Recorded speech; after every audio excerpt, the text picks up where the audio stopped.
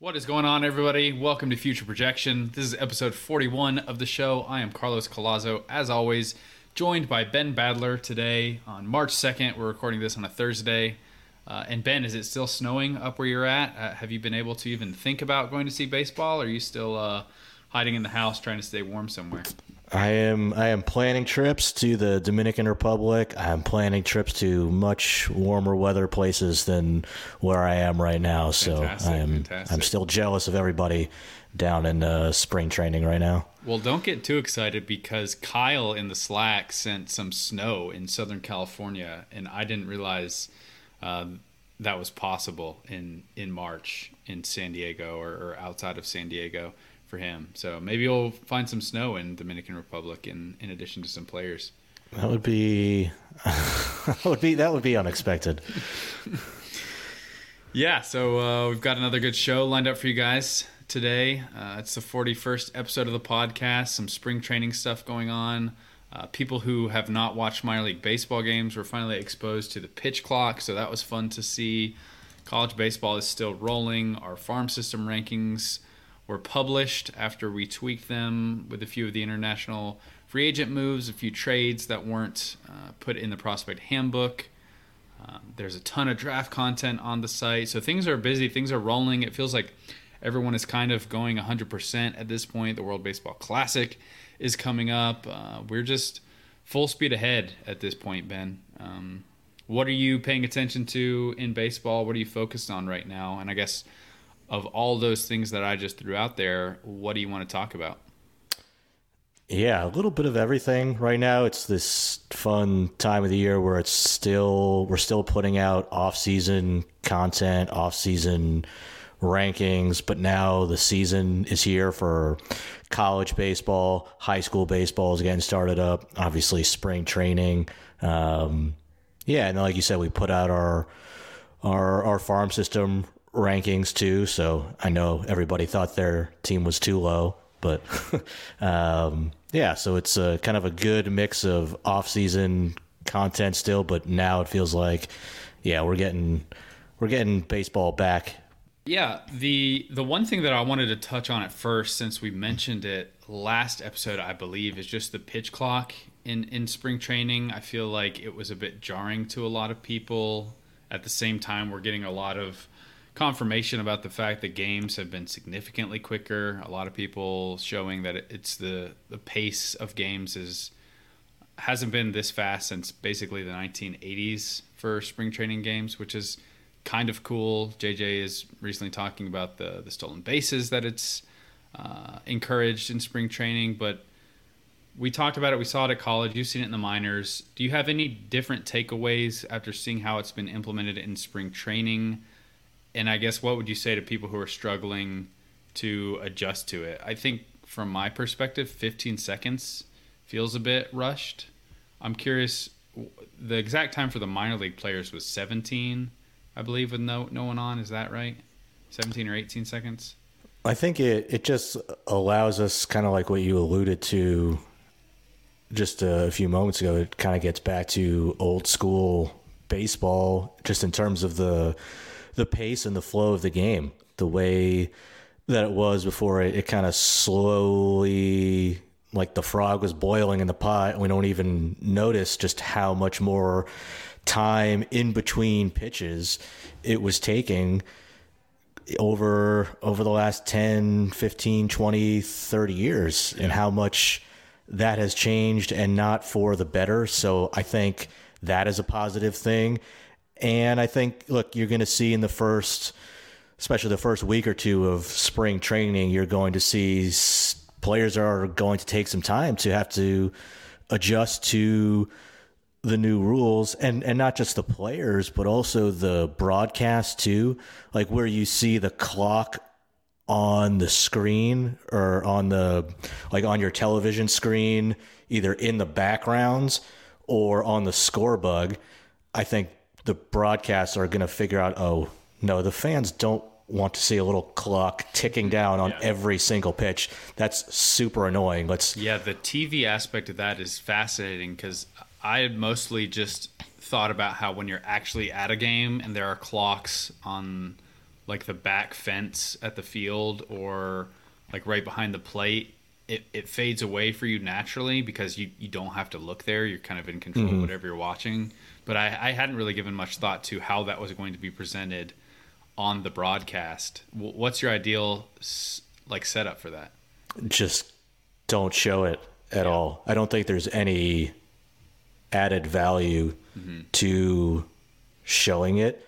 Maybe there can be like, when they show like 8 different simulcasts of a game, if you're like a diehard fan of wanting to see the clock tick down, maybe they can have a separate broadcast just for those 19 people who want to see it. Yeah. But for the most part, I think once the regular season gets going, you're not really going to see too many pitch clock violations because players will have time to adapt to the rules, and it'll just become more commonplace for them. You might see some violations here and there, but I think it's just a little bit more jarring right now at the beginning of the season. And once the players and the umpires and, again, the broadcasters get more accustomed to it, you're not going to really notice it quite so much.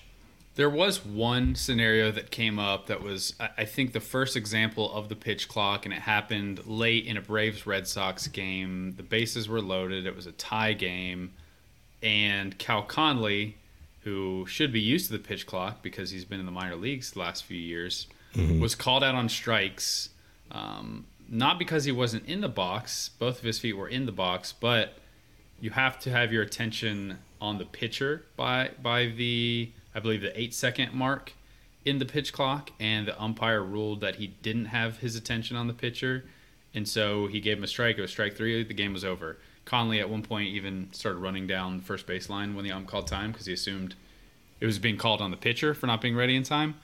What are your thoughts on that scenario specifically? Because I had some conversations with people about why isn't the rule just get in the box? Like if your 2 feet are in the box by the 8-second mark for a hitter, you should be ready. The umpire shouldn't have to decide, are you looking at the pitcher?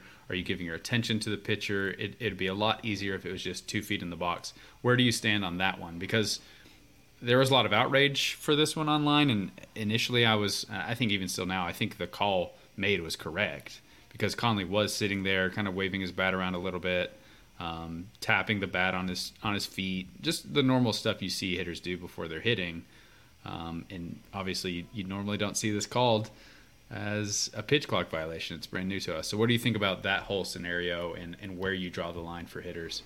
So I am in favor and a proponent of the pitch clock rules, but that call did not sit right with me. And my issue is not whether the umpire correctly implemented the rule as has been given to the umpires, but it's should that be a violation itself? Is that something we want to be a violation when the catcher is standing up behind home plate, so they're not even ready for a pitch? The batter is in the box, and he's, if the pitcher wanted to get set and pitch the ball to the plate, he could do that. And the hitter can then react, but the hitter is just not, quite exactly looking at the pitcher. I think there was another situation in, I believe it was the Mets and the Astros game, where there was another violation called, and the hitter looked set to me. So we're then now leaving this up to the umpire's subjective discretion of is the hitter alert to the pitcher by the 8-second mark? I'd rather say, okay, look, if his feet are in the box, he's ready to hit. Let's not call it a violation at that point. I do think that the catcher is almost irrelevant to this. If the catcher's standing up, I mean, the pitcher and catcher have more time by definition for these rules, so him standing up doesn't really bother me. The hitter still has to be ready. But I do agree with you that it just seems much more cut and dry if the rule is simply both feet in the box.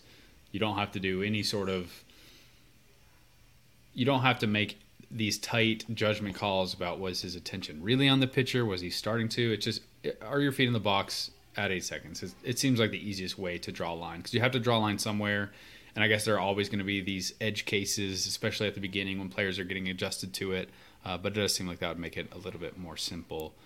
But in terms of the pitch clock results overall, it seemed like it was mostly positive. I mean, there was a lot of outrage on social media, and I think negative opinions in general get amplified on social media. There's a lot of evidence of that over the years. I haven't seen that at all, Carlos. I don't know what you're talking about. Good. You haven't been on social media. That's good for you, Ben. But in most of the polls, when people are actually asking, do you like this? It seems like a large majority, like 70% numbers that I've seen from a few different writers who've polled people.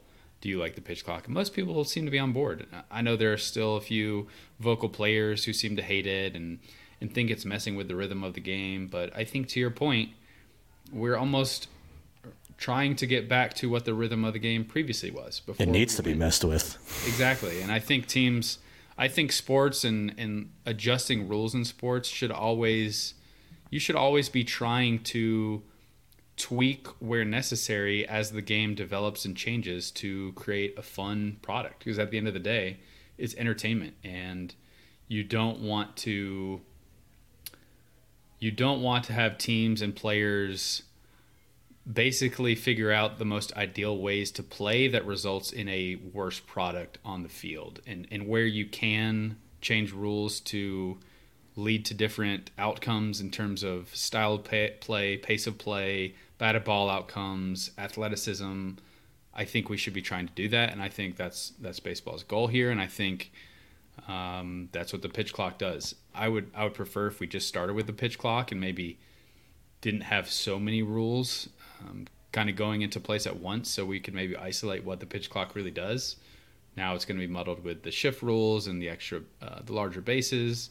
Basically, I would like to see what the pitch clock did for the offensive environment of baseball if we still allowed shifting. But I'm not too bent out of shape about shifting. It's fine. I think it'll encourage more athletic defenders, which I'm also in favor of. You still have to get 27 outs. Yep. I mean, the when I hear people say, "Oh, the beauty of baseball is that there's no clock," there still is no clock for the game as a whole. You have to get all of those outs. That's what that kind of cliche is referring to. It's not the beauty of baseball is that Pedro Baez can take 2 minutes in between every pitch. The beauty of it is you can't, like the NFL, just run out the clock at the end of a game and take kneel downs, or just run the ball and try to waste time at the end of the game. You have to get those 27 outs, and that is still there, but you just can't take forever in between each pitch, and it just creates better flow to the game, better rhythm, better action throughout the game. And I mean, it's true. I think it's true as a fan, your experience is enhanced, whether you're at the game itself or whether you're, somebody like us where we're either at a minor league game or at a game for, the amateur level, and we're getting back, and then, all right, cool. Now I have more time to watch another game. Or if I'm just sitting at home on a Thursday night or a Saturday all day, now I have more time to watch even more baseball. So it doesn't give you less baseball. It just gives you even more opportunity and more time to watch even more baseball if you're a diehard like we are. Yeah, it just condenses the baseball you're getting into a smaller time frame.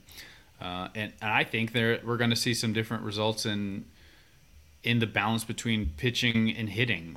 Right now, it feels like the hitters are almost struggling more to adjust to the pitch clock than the pitchers are, and I think there are a lot of reasons for that. But I do think in the long run, it wouldn't shock me if we saw pitchers unable to max effort throws so consistently that we just see more balls in play in general. And I think the game has slowly gone towards more 3 true outcomes as power is emphasized, because it's so hard to string together hits because the pitchers are so good and because starters aren't going as long. You have specialist relievers, and it seems like every reliever in baseball is throwing 97 miles per hour with filthy secondary stuff. So I think this will be beneficial in a number of ways, and I'm excited for more people to see it. But yeah, I don't want to talk about pitch clock for 30 minutes, Ben. So you want to talk about our farm system rankings that dropped on the site? Yeah, new farm system rankings. Baltimore Orioles, number one. Were they like the clear cut number one for you, Carlos? Do you think there's another team that has a case for number one? To me, I thought they were the clear number one for me, and it's even more impressive that they're in that spot, given that they just graduated Adley Rutschman, who's already one of the best catchers in baseball. Yeah, no, I agree with you. I think they're the clear top tier. To your point, it's very hard to graduate a number one prospect and then immediately have a number one prospect in baseball come up right behind him. It has not happened very often in Baseball America's history. There have been some examples of players just kind of retaining number one status year over year, but two different players going into and out of those spots because they've graduated, not because they've fallen out of the number one spot after reaching it is very impressive. I think what I love about Baltimore's system and what feels like the safest demographic of player to invest in is that it's just littered with impactful, everyday position players, and a lot of players who are playing premium positions or left side of the infield or center field or catcher, if we're still talking about Adley Rutschman. I mean, I made this comment before. I don't know if I made it on this podcast, but if you look at the top 10 for the Orioles, and let me actually make sure I'm looking at their current one and not I have the Prospect Handbook, the digital version of that, which you can get if you bought it from us, which I think is awesome. But just pulling up their current top 10, Gunnar Henderson 1, Grayson Rodriguez 2, right-handed pitcher, shortstop Jackson Holliday number 3, outfielder Colton Cowser number 4, left-handed pitcher DL Hall number 5, Jordan Westberg, shortstop third base 6, second baseman Connor Norby 7, Joey Ortiz, shortstop second base 8, Kyle Stowers, outfielder 9, and then third baseman Kobe Mayo at 10. All of these guys, take out Grayson Rodriguez and DL Hall, who are pitchers, it would not surprise me if every single one of those position players wound up being everyday regulars.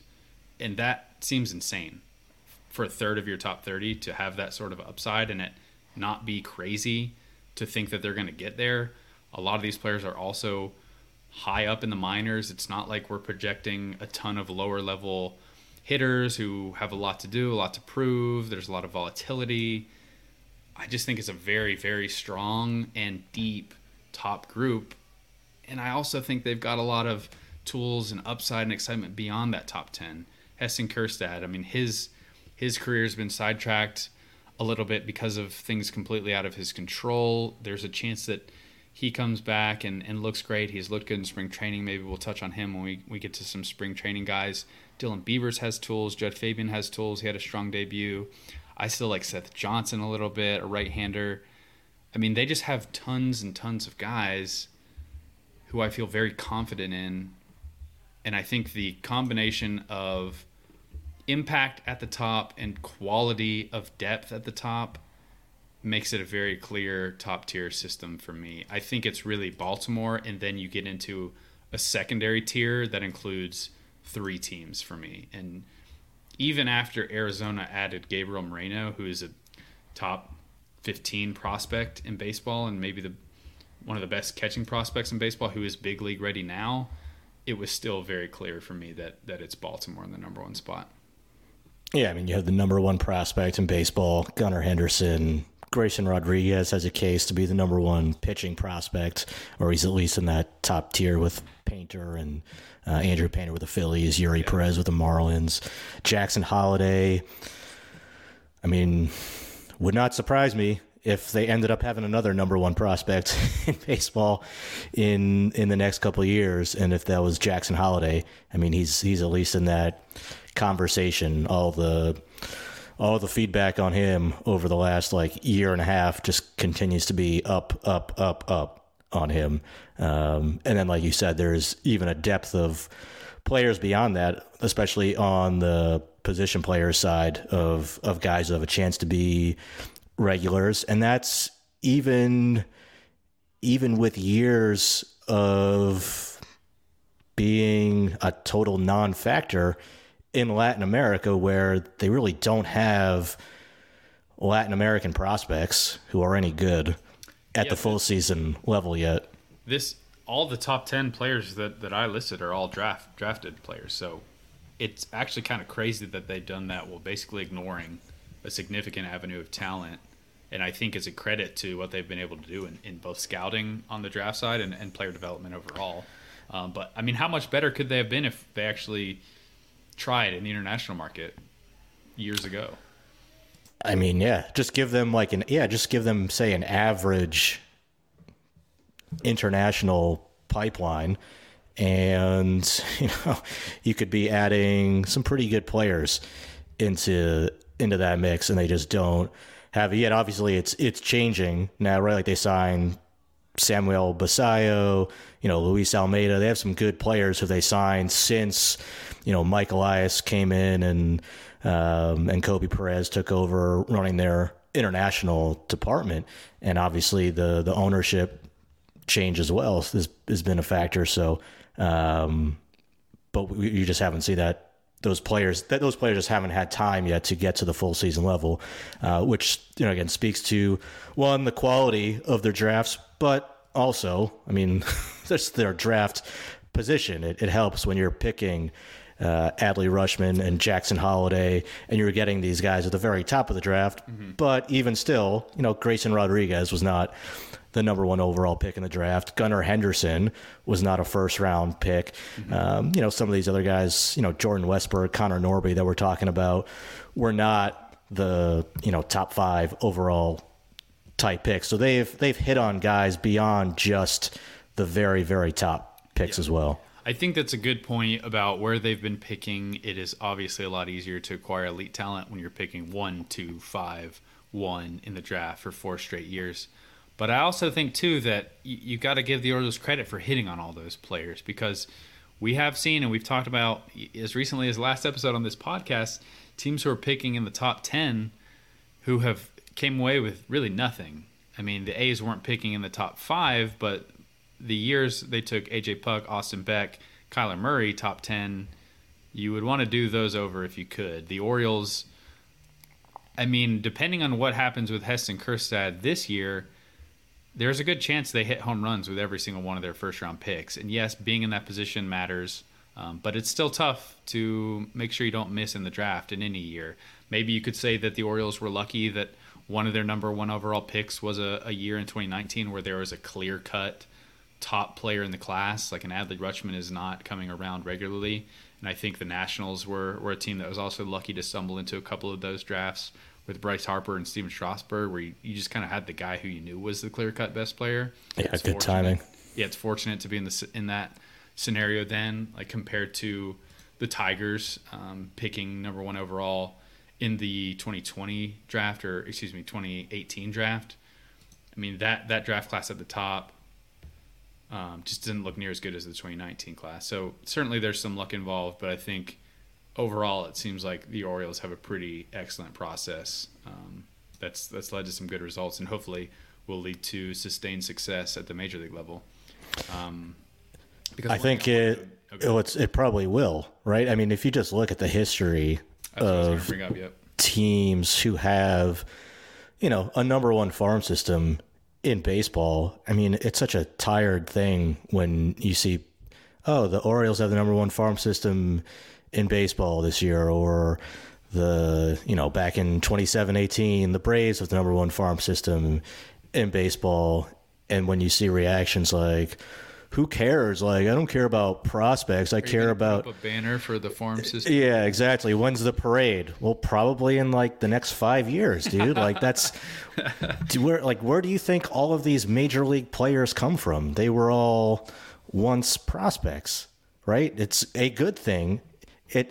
Studies show that having lots of good young baseball players is good for baseball teams, right? I mean, 27 and 18, the Braves were our number 1 farm system in baseball. They won a World Series. 2016, it was the Dodgers. 2015, it was the Cubs. Those teams all have gone on to win the World Series. It's, too soon to say for the team since then, but, 2019, Padres looks pretty good for them. Yep. 2020 and 2021, it was the Tampa Bay Rays. I mean, they're consistently in contention. 2022 was the Mariners, with Julio Rodriguez and George Kirby and all those guys. And, yeah, so far, so good. And if you just look back even, you go back further, teams like the Royals obviously were a big deal when they had their number one farm system in 2011. Now, it's not a guarantee that you're going to win a World Series, but, I mean, you look even after that. Pirates are a pretty good example of one of the number one farms that maybe didn't pan out so well. Right. You need to still continue to invest wisely in other areas of the club and not trade Tyler Glasnow and Austin Meadows and they made some rough trades, but the Cardinals in 2013, these teams were in position to they ended up producing very good major league teams, playoff teams. A lot of it was built around this, homegrown core that they had. So you need a combination of good decisions and also just good luck as well to be able to ultimately pull off a championship. But I think it should be pretty obvious that having a bunch of really talented young players who are going to be under team control for the next 6+ seasons is going to be beneficial for the organization in the near future.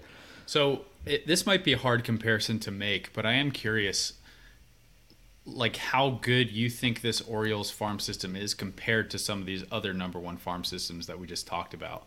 I mean, I was asking JJ when he was doing this exercise, just looking at the success rate of the number one farm systems over the last 15 years. The 2017-2018 Braves system that had players like Dansby Swanson, Ozzie Albies, Mike Soroka, Ronald Acuna, Kyle Wright, William Contreras, Austin Riley, and even a few other arms. That one felt like the best overall system of this like 15-year stretch.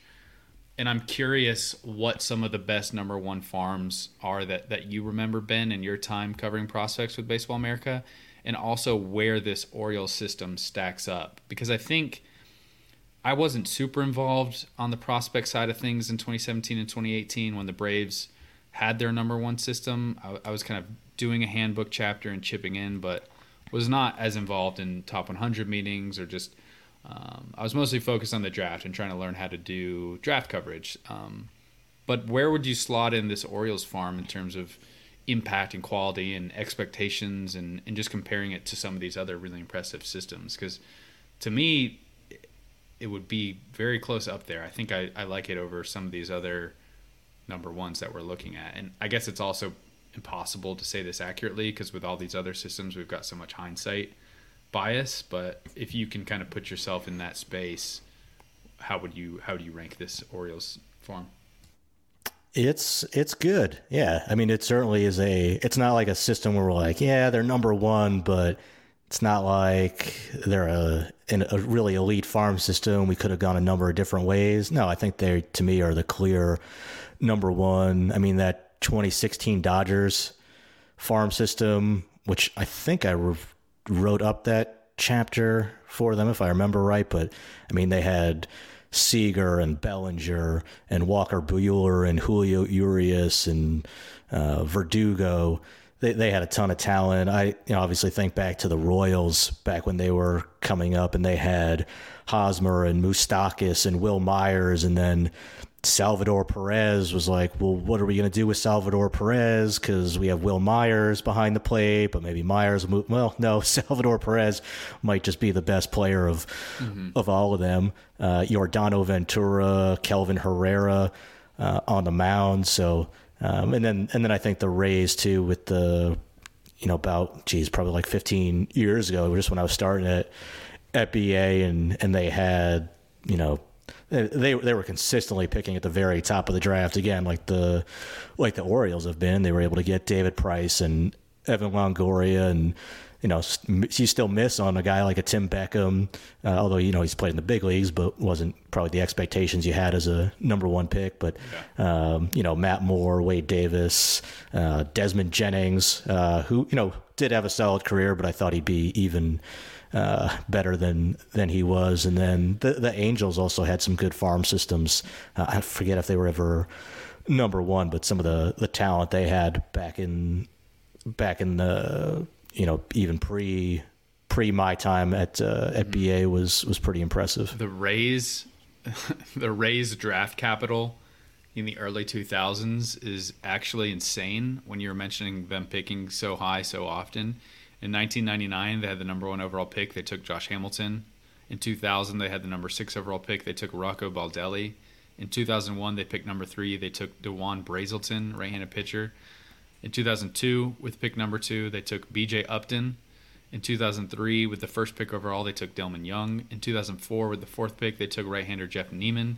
In 2005, with the number 8th pick, they took right-hander Wade Townsend. In 2006, with the 3rd pick, they took Evan Longoria. And then in 2007 and 2008, they had the number 1 pick both years. They took left-hander David Price and Tim Beckham.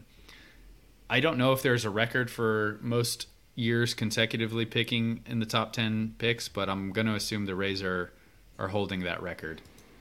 Those are some very bad Devil Rays teams back in the day, but tanking works. It does work. I mean, you get access to Adley Rutschman is a top 5 catcher in baseball right now. Yep. The Orioles have him under team control for minimal cost, especially for the next couple seasons, for the next 5 seasons. Now, I mean, what free agents were you signing the year that he was drafted that are going to be more valuable than Adley Rutschman right now? And he's cost a fraction of it because if Adley Rutschman could have signed a true free agent contract at the time he was coming out of college, I mean, he would have signed for $100 million, something probably. Yeah, I think so. I mean, depend on the years, but yeah, these guys. So it's the teams that are tanking are not dumb. I get the pushback against it, but it works. Now, obviously, you still have to make other wise decisions beyond just tanking to make it work. But I think the other thing about having a number 1 farm system in baseball is it's indicative probably not just of the level of talent that you have in your farm system, but also it's likely indicative of a team that has just a team that knows what they're doing, right? Like a team that has good talent, judgment, good evaluators in the organization and is able to make good personnel decisions. Yeah. So it's probably just a good sign that, hey, you have a front office in place that knows what they're doing. Now, success drafting or success signing international players doesn't necessarily translate into, making good free agent decisions or making good trades, but there's probably some correlation there with a front office that is, has good judgment over what they're doing. Yeah. That probably gets into a couple other teams who I view in the next tier, and I'm curious how you view the next tier. For me, it's Baltimore in a tier they're on at 1, and then I think the next 3 teams, the Arizona Diamondbacks, the Los Angeles Dodgers, and the Cleveland Guardians, I view that as like the clear-cut second tier, and then I think there's another fall-off at number 5 to the Mets. But before I ask about just their systems and the fact that they've been drafting in different places, do you view those tiers similarly? Yeah, I think so. The Mets are a tough one because we include foreign professionals in there. So if you're rookie eligible, if you haven't met our prospects thresholds of the 130 at bats or 50 innings, then we include you. So for the Mets, they get Kodai Senga in there, which to me, like, I'm going to push for us next year, I think, to to no longer include just the veteran foreign professional players, because it made sense, I think, at a time when, there, especially the Cuban players, there were so many players coming over at all different ages, and it's like, where do you set the cutoff? Like, obviously, Yulieski Gurriel coming over is not, the Astros are not signing him, expecting him to go to AAA. Like, no, it's like a 32-year-old or 31, however old he was, player who's probably already on the decline phase, frankly, of his career. And it's too bad he never played in the big leagues, because he would have been or before then, because he would have been a perennial all-star. Potentially a Hall of Fame type player. That's how good he was in Cuba from the time he was in his early 20s. But, then you take somebody like his younger brother, Lourdes Gurriel Jr., who, he signed a major league contract. He was exempt from the bonus pools at the time, but he's 23 years old. He clearly was a prospect. But now that MLB's changed the qualifications for what constitutes a quote-unquote foreign professional in their eyes to 25 years old with 6+ seasons in a foreign pro league like Serie Nacional in Cuba or KBO in Korea, Nippon Professional Baseball in Japan, probably makes more sense to me to obviously we'll still cover those players, but to me, those guys don't really fit in as prospects like him or Yoshida with the Red Sox the same way we're talking about a Francisco Alvarez or a Jet Williams. I am glad you brought this up, because we've been talking about this a little bit at BA, kind of behind the scenes, and I came to it from a different perspective, but obviously you've been around much longer, Ben, so you probably have much better context for all this. But the way I thought about it was, the reason prospect coverage resonates with so many people is because they just want to know who's coming to their team and who's playing for their team, either next year or 3 years down the line. In Baseball America, when it started, was very interested in telling people about these players. And so for me, I'm not as adamant about the older players not counting as prospects, because for a lot of these players, like a Cody Senga, I think that the BA is in a good position to tell people about who this player is and what he's going to do for the team. And I think for me, it's mostly just about highlighting what a player is and giving a scouting report on a player. And yes, Senga is very different than Jet Williams and Kevin Parada, simply because of age, and presumably it's kind of a plug-and-play player. You know what he is. He's going to go right to the major leagues. But I do think there's some value in a report of Senga sitting right beside or around a report of Kevin Parada, because readers will be able to compare and contrast those players. And it's still telling you about a player that you might not know of. I guess I just don't know.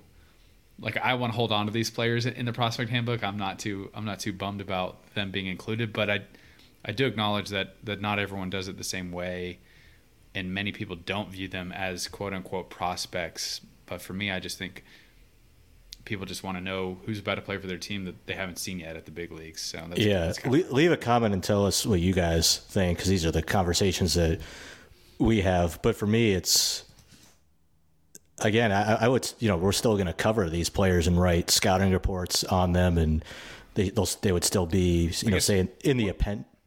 What do you think is the benefit of not including them in a farm system ranking? I guess if we're still writing scouting reports, we're still breaking them down. You just don't think teams view that as the farm? It's more of like a free agent acquisition? Yeah, they're not in the farm system, right? So they're still rookie eligible. So we come at our top 20 rookies list or our FYPD rankings for dynasty leagues. Well, obviously would still include them in those, but we're ranking the top farm systems, or we're ranking the top players who are in a farm system. These guys are basically being signed as the equivalent of major league free agents. They haven't played in the major leagues yet, but these guys are being signed with the intention of they're going to play in MLB from day one, and they're not going to spend any non-rehab time playing in the minor leagues at all. Yeah. And I think my sense from a lot of fans, and again, leave us comments and let us know what you think, but my sense is you know, the fans, our readers, don't necessarily want us to rank the players within a prospect list because these guys aren't necessarily prospects. Unless maybe you're a Mets fan, you're like, oh, this will juice up our rankings, or a Red Sox fan, this will juice. Or if you're just a big haul prospects guy like I must be now. You're small haul prospects. I'm big haul prospects. No, but no, you know what? I am curious to know what you guys think, because that will certainly inform my opinions moving forward. What would really juice the Mets ranking? So what would you think of the Mets if they still had Pete Crow Armstrong? Oh my God. And if they still had Endy Rodriguez? I probably would view them in the next tier up. I wouldn't view it as a tier break. I don't know if I would definitely have them like above Cleveland or above Los Angeles. I think the depth of New York would just be more comparable to all the teams in front of them, because I do think one of the criticisms of the Mets system is a lack of depth once you get beyond the top grouping. And I feel like Pete Crow Armstrong would help kind of bridge the gap of their talent and kind of connect the waves and make me feel a little bit better in terms of the consistency of players coming through the system, and just lengthen out the impact depth that I see. But I don't necessarily think it would be a clear jump over Cleveland or a clear jump over Los Angeles. I would just bucket all four of those teams together probably. See, I would. Because again, if you include Senga, that would give them 8 top 100 prospects. Mm-hmm. It would give them, let's see, Francisco Alvarez, Senga, Beatty, PCA, Endy Rodriguez, Kevin Parada. So that's 6 players in the top 50. That's pretty loud.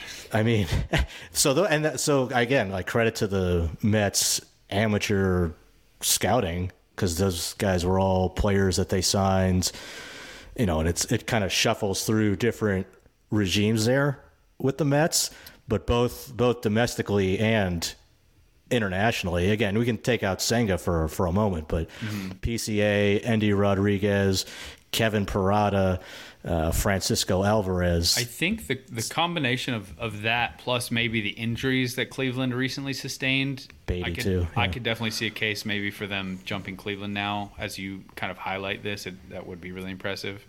The Espino injury really hurts. I feel like when your top prospect is dealing with a shoulder injury, already had some injury questions. George Valera is dealing with injury. Chase DeLauder, even though DeLauder wasn't on the top 100, but that's a lot of injuries to your top prospects. So I could see them jumping maybe. I think you make a good point. Good case. I mean, they would have, in that case, I was going to say they would have more top 50 guys than the D-backs. Now, the D-backs have, I think, 3 of the top 15. So 15, that's, and 4 of the top 25. So that's still... Yeah, that's concentrated talent right there. Someone I think it was last fall or winter, I just made a comment on Twitter about the Mets having a good system, and they were like, "Oh, the Mets have a bad system." Like, really? Do people think the Mets have a poor farm system? I think it's really good. There's a lot of big league ready players. Again, I guess you don't want to count Cody Senga, but I mean Brett Beatty, Francisco Alvarez. I think those are really impactful players. I like Alex Ramirez. I'm not sure about Ronnie Mauricio, but he's certainly got a lot of talent. I think it's a fun system. You know what's like a weird criticism I see sometimes? When people be like, yeah, well, the Mets are ranked here, but it's about to go downhill pretty soon because they're about to graduate Alvarez and and Beatty. It's like, well, where do you think they're going to go? Yeah, I mean, they're going to another team. Yeah, they're about to go to the Mets major league team and be under team control for the next 6 years. Like, that's... Yeah, this is the whole point of the farm system rankings here. Yeah. All right, what about other teams that maybe surprised you who were in the top 10? Is the next grouping of teams... I'm sure the tiers get bigger as we go down. That's typically how it works. But are there any other teams... outside of this kind of elite group or this top 5 group that maybe surprised you that you like, or maybe who are even in the top 10 that you personally wouldn't have if it was just a Ben Badler list? How do you view this, like 6 to maybe 12, 13, 14, if we go that deep range? Yeah, I think the Nationals, so much of their farm system is like so dependent on that Juan Soto trade. That is going to be such a fun trade just to look at for the next, 6 years, 10 years. We'll probably have radically different opinions as we go through the years, depending on just how these players look any given year. Yeah, so I mean, the top of the system, obviously, with James Wood at the top of it is extremely good. And then, the back half of that system is like, oh, I don't gotta squint a lot to see some future big leaguers back there. I think the thing, by the time I think you get to, I would say 10 with the Red Sox, like I saw some stuff on Twitter about people arguing about whether the Red Sox, one is as having the number 10 farm system, like a great thing to celebrate. I don't. I think the Red Sox are hilarious to me because I saw the same thing. I think it was today, even this morning, got on Twitter, or when did our farm system rankings drop? Was it yesterday? On Wednesday, yeah. Yeah, I think I caught up today, though. I don't think I saw the chatter if it was happening yesterday. But I saw a bunch of Red Sox fans just super excited about having top 10, praising Chaim Bloom for all he's done. And the Red Sox have moved up the board for our rankings. In 2019, they were last. They were at 30. In 2020 and 2021, they were at 20. Now they're at 10. Or excuse me, I skipped one. 2022, I'm going crazy here. 2022, they were 11, and now they're at 10. So they've moved up the board for us. But I think all of the Red Sox chatter was purely because other outlets, and I think Keith Law had the Red Sox 23, and I think people anchor their thoughts very quickly, whichever list comes out first. The reactions to the lists that come out after are going to be viewed very differently. And so obviously for Red Sox fans, they probably just think our content is better than Keith's in this scenario because, this is probably the case with everyone. Well, I think the Red Sox are... I think the reaction from Red Sox fans is more of a split camp because there's definitely... I just saw the celebrating. Well, there's definitely a impassioned and understandably so section of the fan base that just wants the front office gone. Because they let Mookie Betts. Been dicey, yeah. Yeah, well, just going back to like Mookie Betts and then letting Bogarts go, and it was not a good offseason for the Red Sox. It's not. It's going to be I think another rough year for the Major League club, and I think again, just the bigger thing for me is, I don't know, anywhere from. Again, we talked about the top tier farm systems. The Red Sox. From anywhere from 10 to 16, 17, I don't know. There's not a lot of separation between them, and I think you can make a pretty compelling argument to put those teams in any order, and it's a bit of a pick your flavor based on what you value or some differences of opinions on those players. So and again, the Red Sox also have Yoshida included in our ranking, so that boosts them up a little bit. But I think the Red Sox are a very solid middle tier type system to me, with two great prospects at the top with Marcelo Meyer and Tristan Casas, and I really like Miguel Blaze. And then the rest of the system is pretty comparable to a lot of the other systems, so we have ranked in the middle of the pack right now. Yeah, I agree. I think your point about the separation between organizations at this range being razor thin is spot on. It basically comes down to, are you someone who prefers having quality depth? Are you someone who prefers having those impact prospects at the top? Are you more inclined to go with a team that has a little bit better quality of hitters? Are you more inclined to penalize a team that maybe has more of their talent at the top in pitching prospects? So I think all of those factor in. I'd say in general at Baseball America, it seems like we steer more towards, for tiebreakers, it feels like just after the conversations we've had, we steer more towards impact at the top being a separator.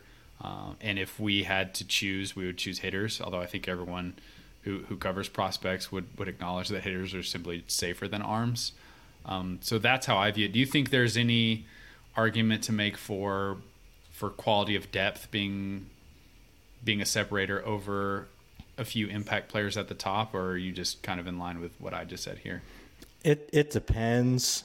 I mean, good luck if you're trying to trade for, not that there's a lot of prospect trades anyway, but good luck if you want to go to the Red Sox and say, hey, we'll trade you our number 12 and 15 and 17 and 19 prospects, and you can give us Marcelo Meyer. Mm-hmm. Like, they're just going to laugh at you and say no, because those true high end, especially a top 25 prospect in baseball, particularly for a position player, is extremely valuable. The history just shows that. And it's not because we're that smart. It's just because the talent level is so obvious and the risk tends to be pretty low with those players, especially in terms of injury risk relative to pitchers. And usually if they're already ranked that high, it's because they've proven themselves to a reasonable level also in pro ball.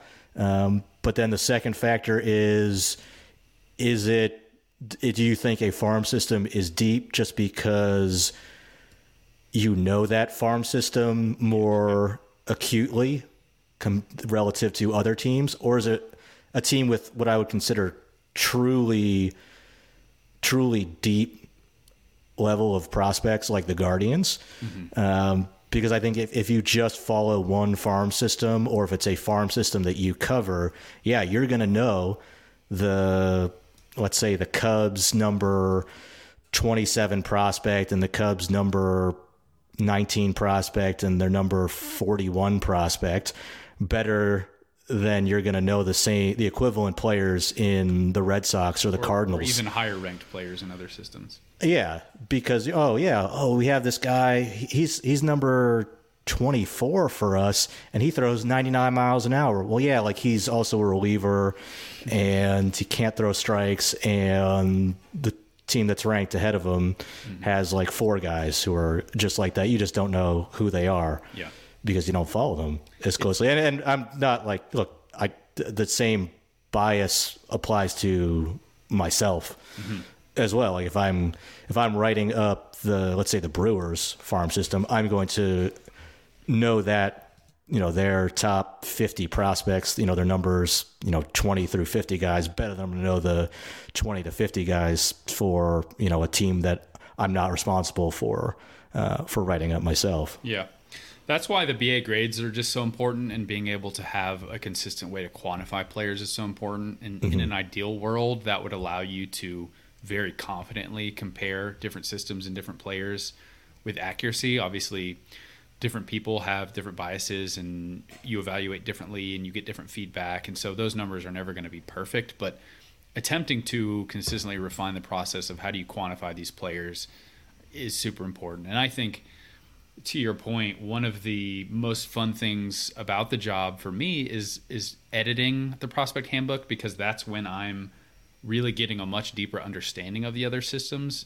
In the first few years, I'd say actually every year that I write up a chapter, I typically only have 1 or 2 teams. I don't have 3 to 6 like some of you guys in the prospect team have consistently. So you probably just naturally develop more context more quickly while doing that many teams. But I will have an opinion of the team that I wrote up myself, and that opinion will start to develop as I read other chapters and get a sense of the quality of prospects that another team has in the 10 to 20 range or the 20 to 30 range.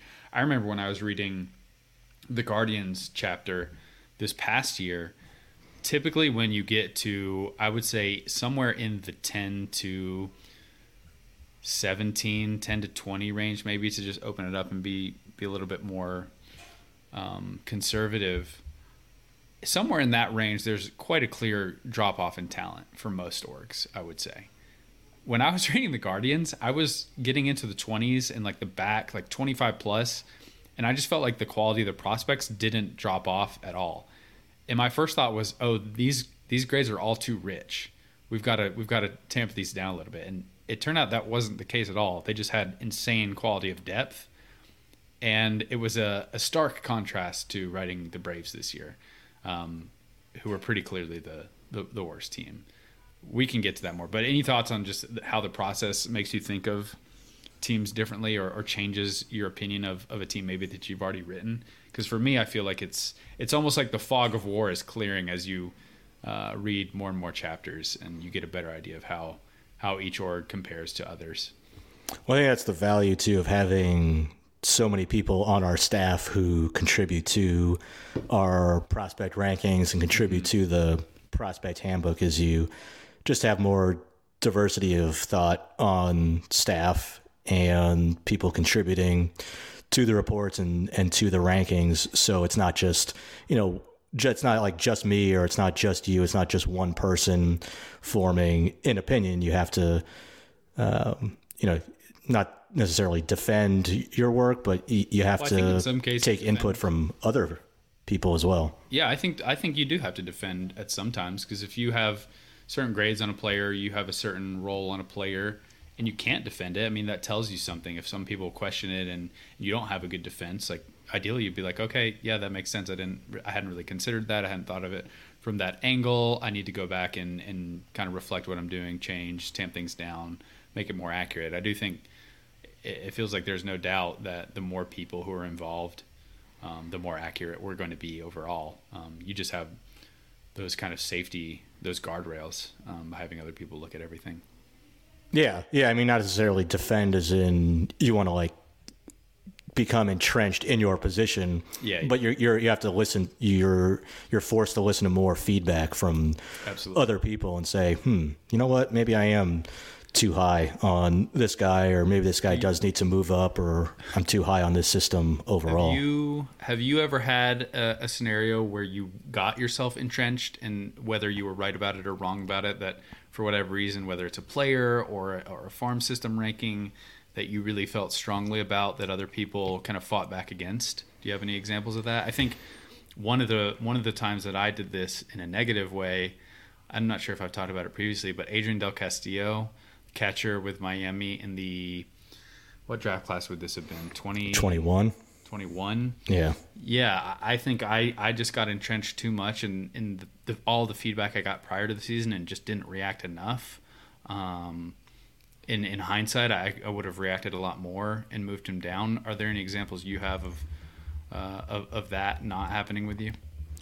Trying to think of one that will make me look bad, but the one I can think of is like Alejandro Kirk, and my immense belief in his hitting ability.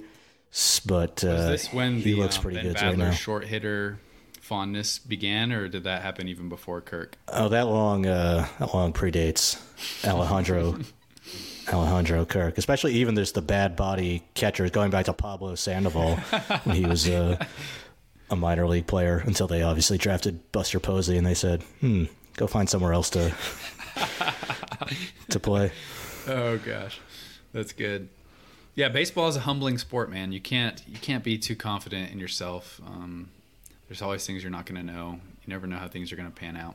Any other teams in the 10 to 20 range, getting back to our farm system rankings, that stand out to you for one reason or another?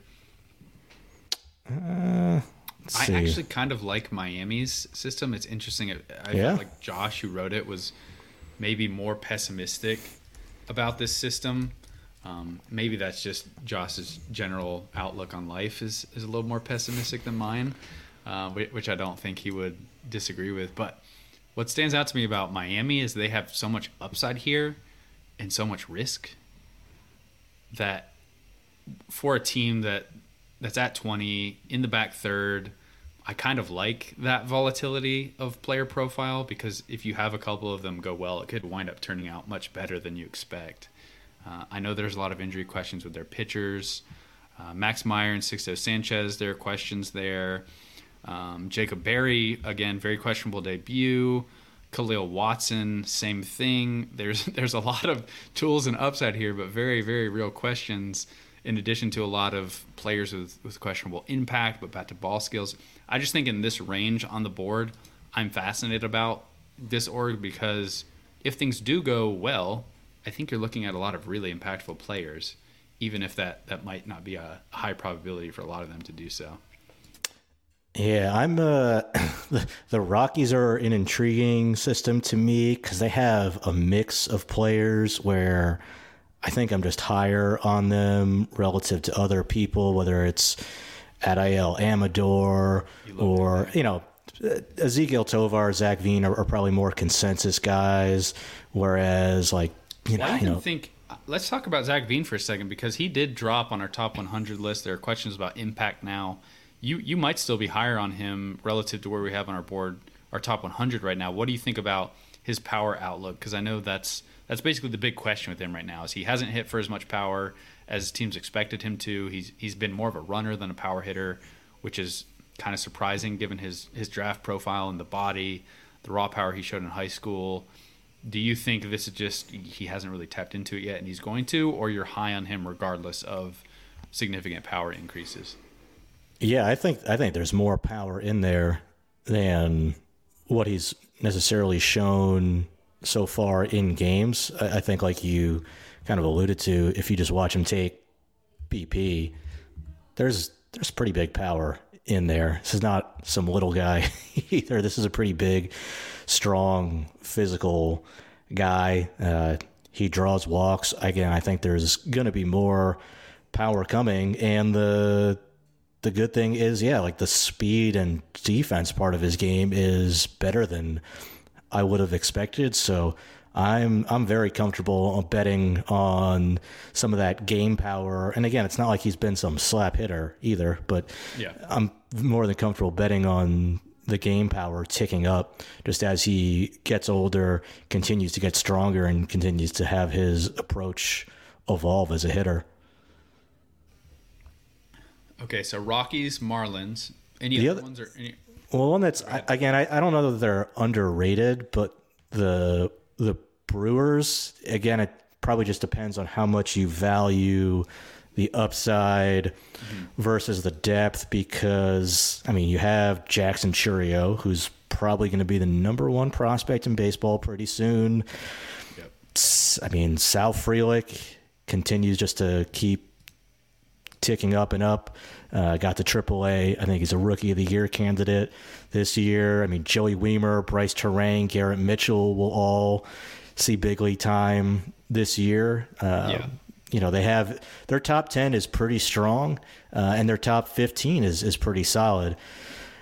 After that, they have some interesting-ish guys, but maybe like a Luke Adams could be a breakout guy for them.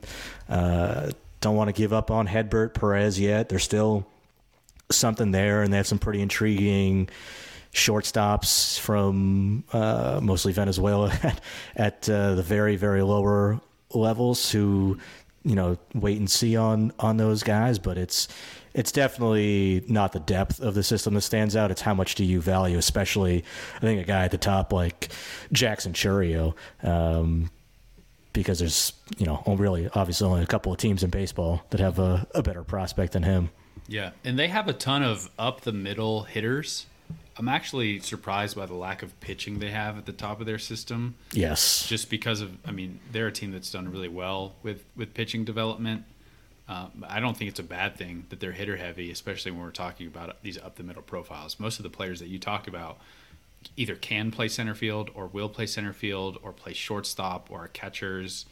Robert Moore is probably going to be a good second baseman. So, yeah, it's a fun system to me. It's a lot of profiles that I typically like. I love Frelick. I'm excited about Wiemer. Garrett Mitchell forever is tantalizing, and if he can just kind of make it click with the swing, he could be a monster. If you're looking at 99th percentile outcomes, do you think it's fair to say that Garrett Mitchell is like second or third in this system after Chourio? Who would be above him? There's him. I'd probably put Wiemer right behind him. Yeah, those just based on like raw tools and athleticism, but just the tools that Garrett Mitchell has, if he had like you said, a swing that could work and was conducive to hitting the ball in the air, and again also could stay on the field consistently is another factor with him. There's a lot to dream on, but it's a matter of can he actually make those adjustments. I wanted to talk about Garrett Mitchell later in the podcast when we talk about some spring training guys, but we may as well get into it right now since he's brought up. But the one thing that makes it so hard for me to fully buy in to Garrett Mitchell is the fact that the thing that we're hoping that he figures out right now is the exact same thing that scouts were wondering if he could figure out in 2017. And before this podcast, I read all of our reports on Mitchell, and it's eerie how similar they all sound. So I'll read a few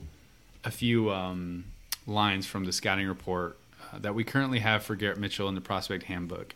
This is the one you wrote. Starting in his scouting report, it says, the question is whether Mitchell will be able to evolve his swing and approach to ever tap into that power. You had referred to plus raw power, or his raw power grading out is at least plus before that. He uses a choppy downhill swing geared to slap the ball and uses wheels rather than drive the ball in the air for damage. Mitchell has made some tweaks to his setup, but his swing path and attack angle prevent him from hitting for power. Okay, we go back to the 2020 draft report. So this is a report I wrote when he was at UCLA. He was the number 6 prospect at the time. I wrote, Mitchell possesses arguably the best package of tools in the 2020 draft. He's an 80-grade runner who changes games with his speed. Stuff about his defense. Mitchell shows plus raw power in batting practice, but his choppy swing produces mostly grounders and low-line drives in games. Some evaluators are optimistic Mitchell can tap into his power with swing refinements in pro ball, but his in-game power production is concerning, dating back to his high school career. Okay, now we go to his 2017 draft report. This is when he ranked number 62 overall out of Orange Lutheran High School. I think Hudson Belinsky probably wrote this report. It might have been Kyle, because Kyle also does SoCal. But either way, at the time, coming out of high school, we wrote, as far as pure tools go, few prospects can match what Mitchell brings to the table. He's an 80 runner capable of reaching first base in 3.9 seconds. He projects to stay in center field, has average arm strength. Mitchell has plus bat speed and shows plus raw power in batting practice. The development of Mitchell's pure hitting ability will dictate his ultimate ceiling. He has a deep load with a barred lead arm and shows a tendency to expand the strike zone. He's tinkered with his mechanics throughout his draft year. That's pretty much all I wanted to get to. But it's the same thing over and over and over again every year. He's always shown raw power. His draft year out of college, I was hearing like 70 grade raw power in batting practice. He's always tinkered with his swing. Maybe the most encouraging thing for me about Garrett Mitchell now is his swing this spring training looks similar to the swing that he showed last year. And that makes me think that he's not tinkering with the swing anymore. And maybe he's found something. But the fact that this has so consistently been what's held him back makes me just wonder if it's something that he's able to change. Well, I think the swing is part of the issue, right? Like the way his swing works is almost like an old school way you would teach a hitter who is an 80 runner to hit, which is to hit the ball on the ground, aim for low line drives, try to take advantage of your speed. But he's not built like Billy Hamilton. Like, this is a guy who should be able to drive the ball with some impact in the air for extra base damage. And his swing is more of that downhill type swing. It's a lot of balls on the ground. You're not going to see, or at least we haven't seen so far because of the way the swing works. We haven't seen that extra base power translate in games that he shows in batting practice at times, just because of the way his swing and his approach works. So, yeah, I mean, it's tough. It's a tough thing to change. Your swing is very ingrained in you. I mean, you can tweak some things. You know, we see hitters like Joey Wiemer is a good example, or Eric Brown Jr. too, with the Brewers, tweaking your setup. And, you know, that can make a meaningful difference, but, you know, making pretty wholesale changes to your swing, especially for a player who hasn't like hit a wall yet. Like, it's not like Garrett Mitchell struggled at UCLA or, he's always generally performed. Yeah. Like, it hasn't been like a crazy level of performance in the minor leagues, but it's nothing where it's like, oh, all right, I've obviously got to like rebuild something from the ground up here. Yeah. So he's somebody where it's like, man, you you want a player like that for everything to click because he's just a potential power speed threat with good defense at a premium position. But that's also a pretty big risk factor for a player who's already has time in the big leagues. Yeah, and what's really, I don't know if it's interesting or frustrating with him, but in 23 games or 28 games in the big leagues last year, he hit really well. He had a 136 WRC plus, a couple homers, and if you look at the way his batted ball profile looked compared to his minor league history, he had a 39% ground ball rate, which was far and away the best that he's ever had in the minors. Going backwards from 2022 to 2021 through all the levels, he posted a 57% ground ball rate, a 60% ground ball rate, 57%, 60, 63%. So if he can just get the ball off the ground more often, I feel like he has the skills and the tools to be a much more impactful hitter. I just have no idea if he's able to do that over a long period of time. Yeah. The launch angles last year in the minor leagues are not good. And we've just they're negative. Yeah, that's crazy. So I don't know. You've talked about a lot how you think it's hard for hitters to make these overhauls to their swings. And I feel like Mitchell is probably becoming maybe the banner player to use as an example of that, because he has so consistently had this one critique, and we just haven't seen him show an ability to change it.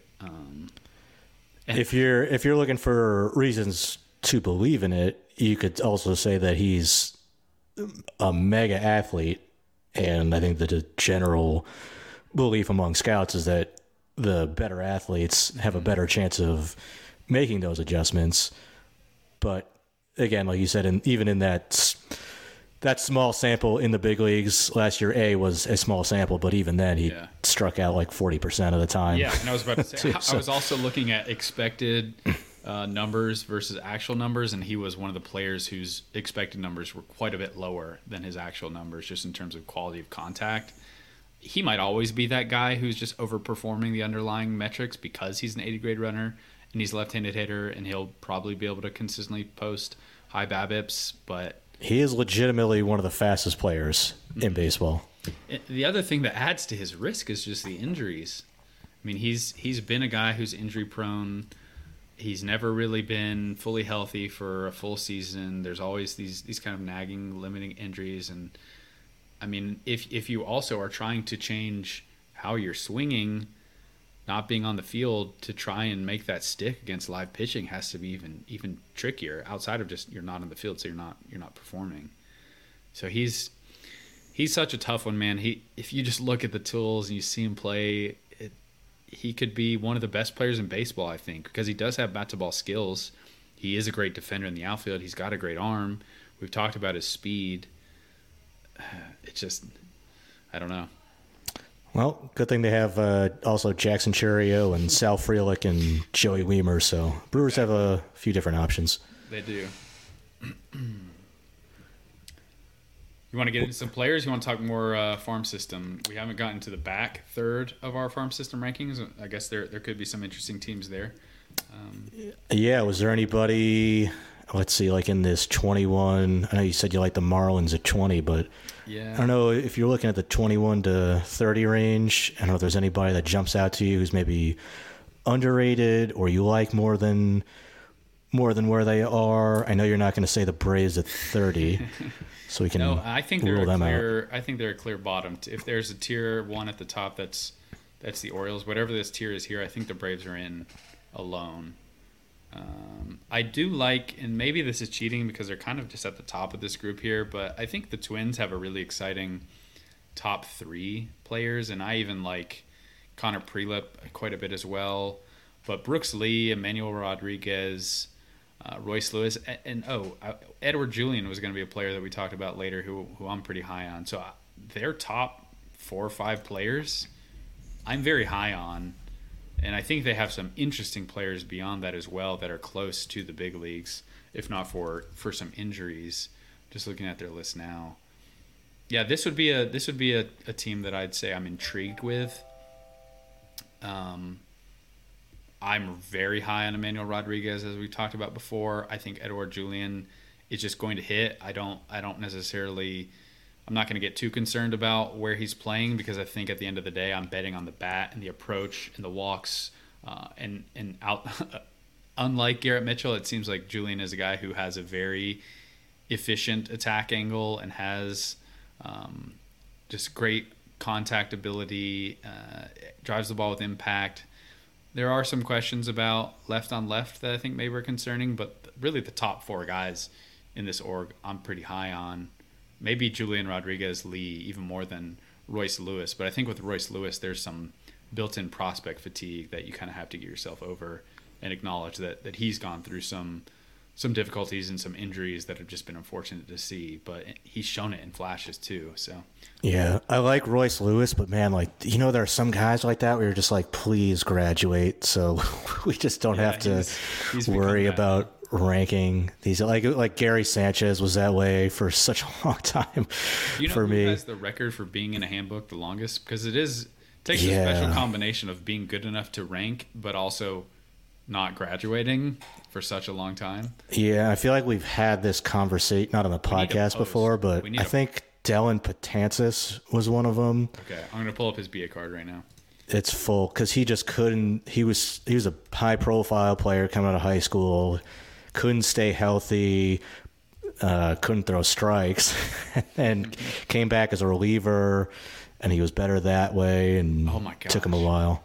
Okay, so Betances ranked number 4 in the Yankees system in 2007. Then he ranked 13, then 5, then 28, then 3, then 3, then 19, then ranking number 26 in 2014 was his final appearance in the Prospect Handbook. Yeah, I mean, and Lewis hasn't even been in that many Prospect Handbooks, but it's just been all the injuries, Lewis obviously, with him. This will be 6 for him, right?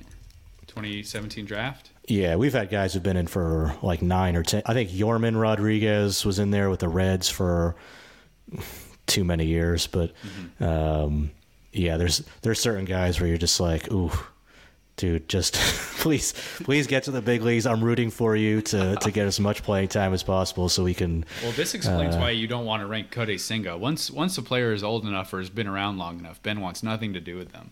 Well, this is his first and I hope last Prospect Handbook for. If this is not his last, then something went horribly wrong. Yeah, but the 2 organizations for me that I'm intrigued by in the back in this 21 to 30 range are, one is the Padres, because I mean, obviously they've just traded away so many prospects, but they still have one of the best shortstop prospects in baseball in Jackson Merrill, Dylan Lesko.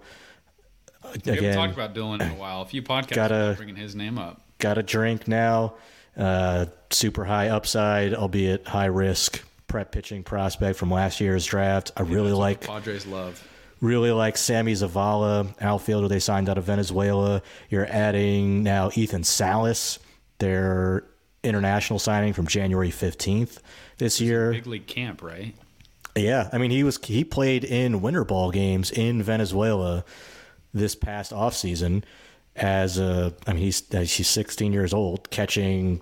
I mean, even just to be catching bullpens there is pretty valuable experience. But he's actually playing in games for him too. But he's got a lot of upside. Now the depth of the system, I think that thins out pretty quick. When you've traded like 20 prospects over the course of 2 years, right? Yeah, but I also have confidence that they're gonna lose some draft positioning based on all the money they're spending now, and where I am presuming they're gonna pick based in the next few years drafts.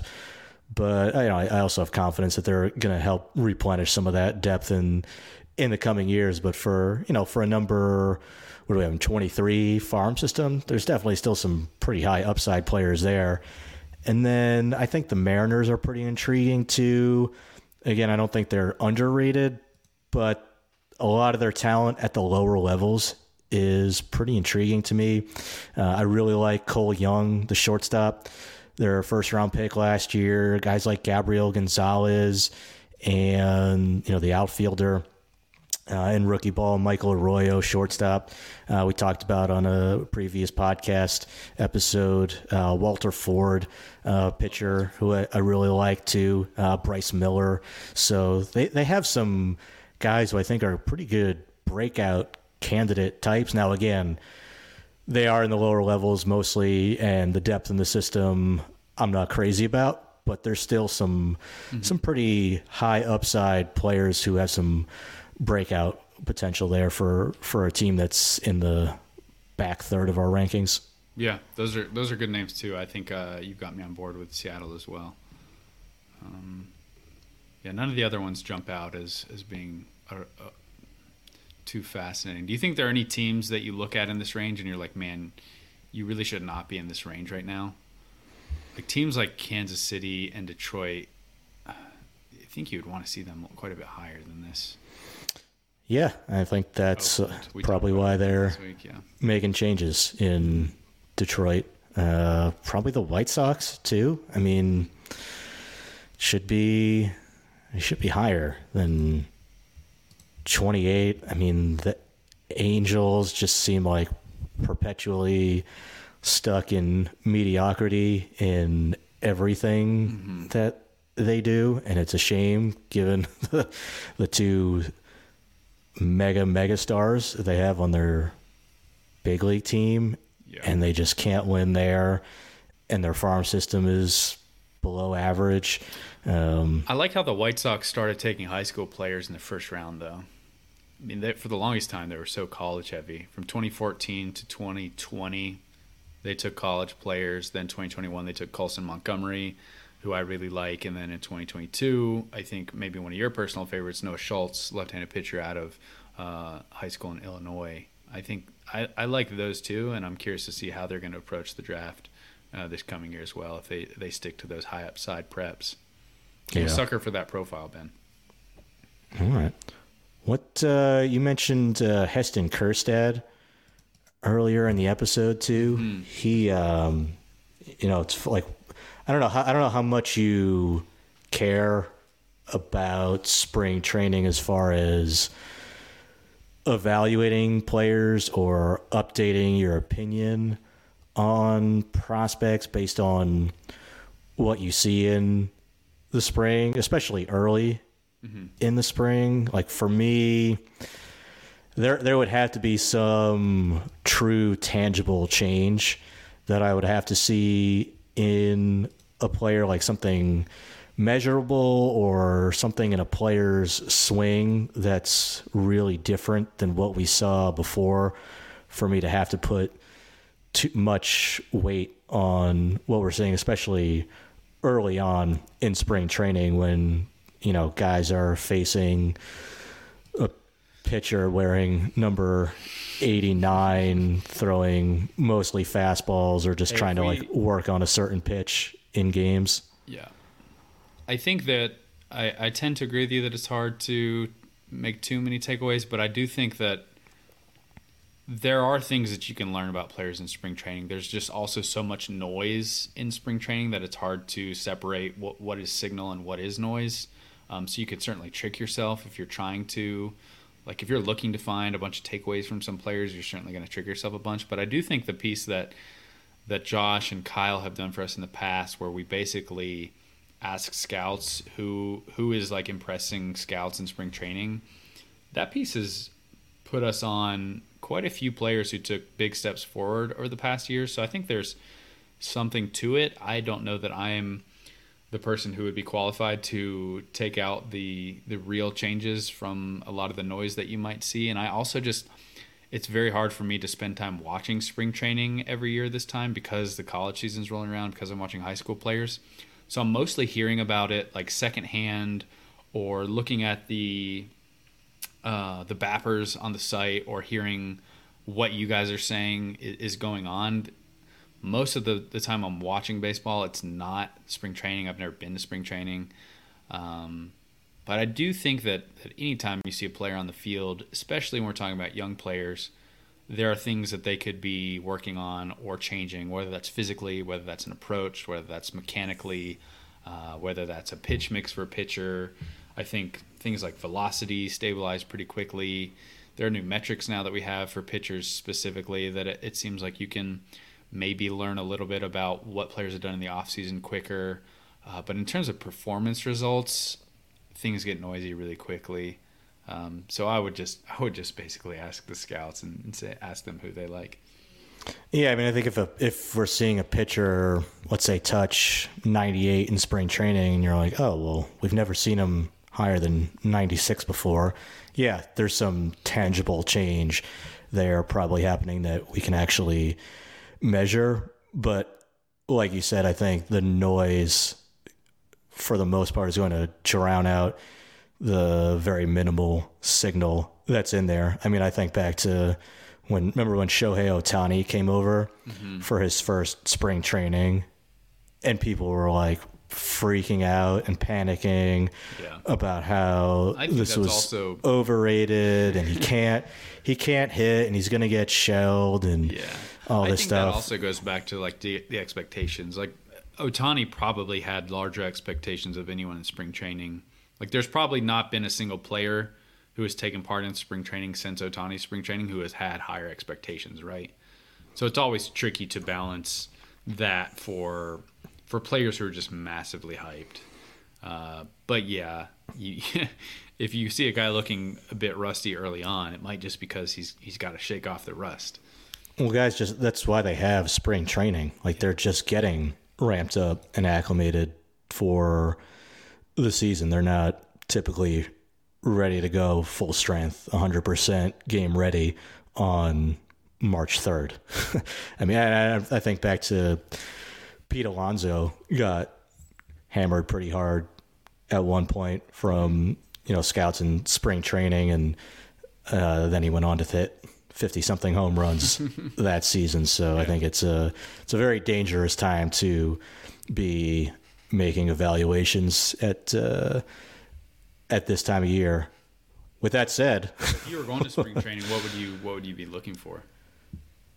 If I were going myself, you mean? Yeah, if you were going and you were just for us going down there to write about prospects, cover some teams, what are, I guess, outside of just seeing the players, is there anything specific that you think is useful, or are you just kind of taking everything in and putting eyes on players, seeing how bodies have changed, and talking with evaluators? I would be spending all of my time at the backfields once teams start playing minor league spring training games and focusing on the players who are going to be playing probably in the low A teams, especially because those are the younger players where you're probably going to see more physical changes and more tangible differences with, the player who's 18, 19 years old, especially those younger players where you're going to see more differences compared to the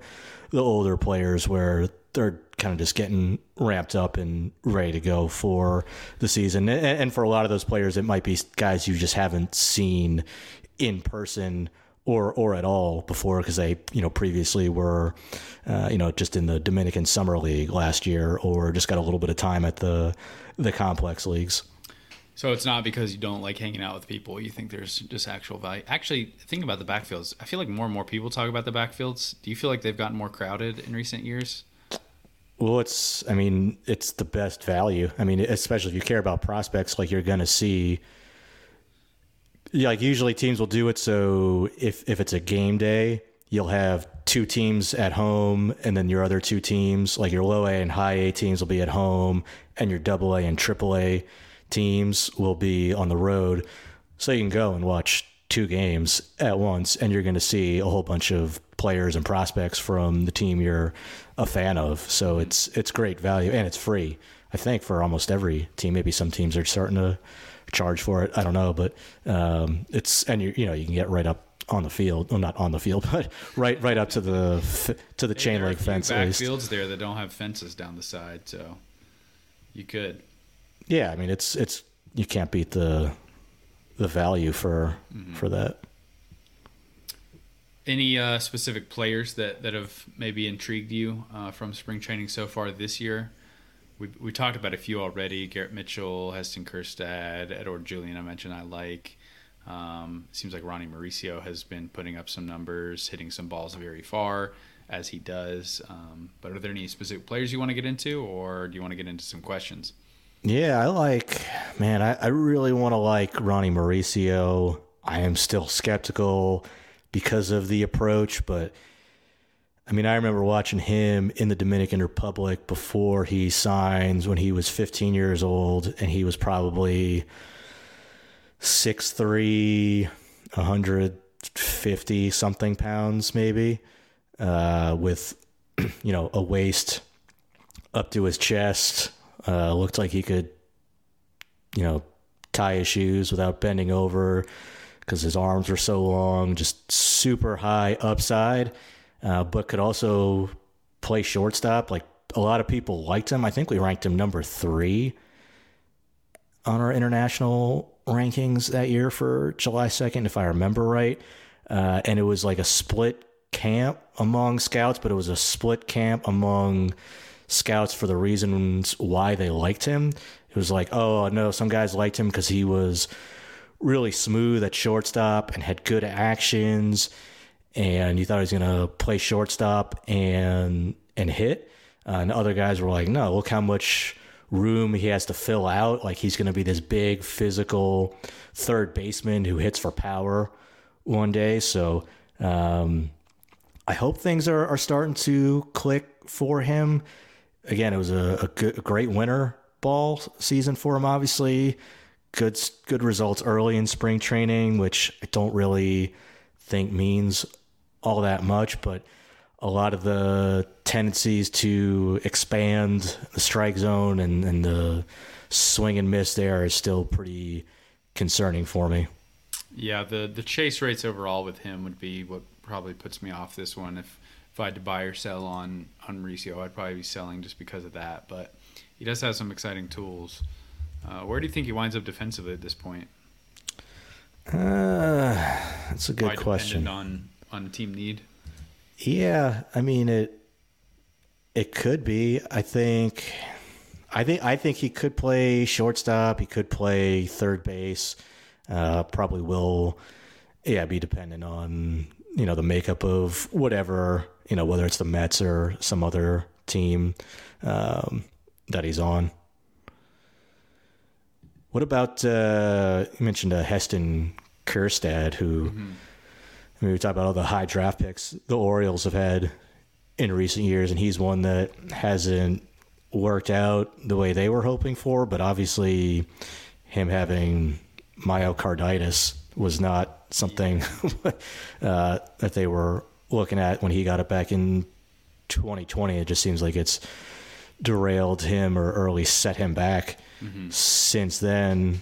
Good early spring training results so far. Are you buying in on him right now? He would be one that I would buy on. I think there are a number of reasons to like him. The track record of hitting in college was excellent for power.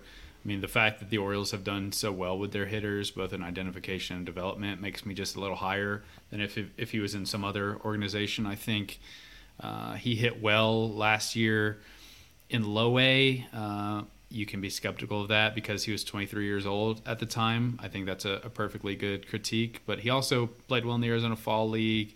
He's just hit very well in a number of different environments, and I think it's tough to hold the age against him because he just dealt with some things that were out of his control. It's not like he debuted and failed and was held back. And so I think I will be willing to give the Orioles and Heston the benefit of the doubt, especially because back in 2020, I think I had said that like passing on Austin Martin at 2 and the Blue Jays drafting him at 5 was like the best pick of the draft, and look how that one has panned out for me. So I think Baltimore was probably onto something with him at the time. The way people talk about his BPs, just his all fields approach too, it looks like he's going to be able to do damage to all fields. I think they might have another really good hitter here, and I'm curious to see where they push him and whether or not his offense kind of maintains at upper levels, because he did have a a sample in high A where he struggled. That's kind of the one area of his resume and his career that I can see where he hasn't hit. Other than that, it's a lot of average. It's good OBPs. It's good power, and I mostly don't really care where he plays defense with the potential impact profile he's got. Yeah, I'm probably still in the sell camp on this one, but with the obvious caveat that, like, hey, there's a lot of unknown and, or at least a lot of slack. I think you got to cut him given the history here, but he's going to have to hit a lot. I don't think he's going to bring you a whole bunch of defensive value. Yeah. And there just continue to be more question marks, at least on the bat, than there were, or than we would have thought a few years ago. Now maybe he completely turns things around this year, just being further removed from the myocarditis, and then obviously last year he had the hamstring issue too that delayed his start to the season. But just would like to have seen more when he was on the field last year. All right. How about Oscar Colas is one that I feel like we might have differing opinions on. You in or out on him? I mean, he's a good prospect, but I am not quite as sold on the approach with him. I think he has big power, and I'm not sure that the approach is going to work against Major League pitching, at least not to the extent where you could say, all right, this is going to be, a league average or better everyday regular. I think that approach is going to get him into trouble against Major League pitching. Yeah, I think coming into this podcast, I felt higher on Oscar Colas, but the fact that his chase rate is close to what Ronnie Mauricio is chasing at, it's just not as good of a pure hitter as I was expecting. Maybe the performance numbers tricked me a little bit. I still think he could be a pretty useful hitter. I'm just curious now as to what that's going to settle into, what the pure hitting ability is going to be. I like the power. Again, it's a corner profile. I think I don't really care too much about the defense with him. But I guess if maybe I should start to care a little bit more about the defense if I have questions about how much he's really going to hit. I'm a little higher on you than Colas, I think, but if I had to do buy or sell now, it would be tough for me to pick which one I would be. I think I'll stay optimistic on a Cuban outfielder and say buy for now. All right. Some of the other guys, I mean, talked about Sal Frelick a lot on this podcast. He's off to a good start. Yeah, very in. Jackson Merrill, very in. You know what's exciting about Merrill is the way that people talk about how he adjusts to secondaries and how he takes at bats against good left-handed hitters or left-handed pitchers, excuse me. It feels like he's able to get to different pitch types and pitch locations easily. The bat speed is good. I like the swing. He's got power. He does a lot of things really well in terms of hitting that I'm really excited about the bat. Obviously, he's a guy who's risen up quite a bit for just that reason. That's not breaking any news here, but the more I learn about Merrill and hear about his hitting ability, the more excited I get about him. Yeah, it's just a very compact, adjustable swing. He's very hitterish, as we like to say. Yeah. Unfortunately, he's 6'3", Ben. I'm sorry. Hey, there's nothing. That's a kind of that window of 5'11" to 6'2", 6'3" is like an ideal size. I feel like for a hitter where your strike zone and your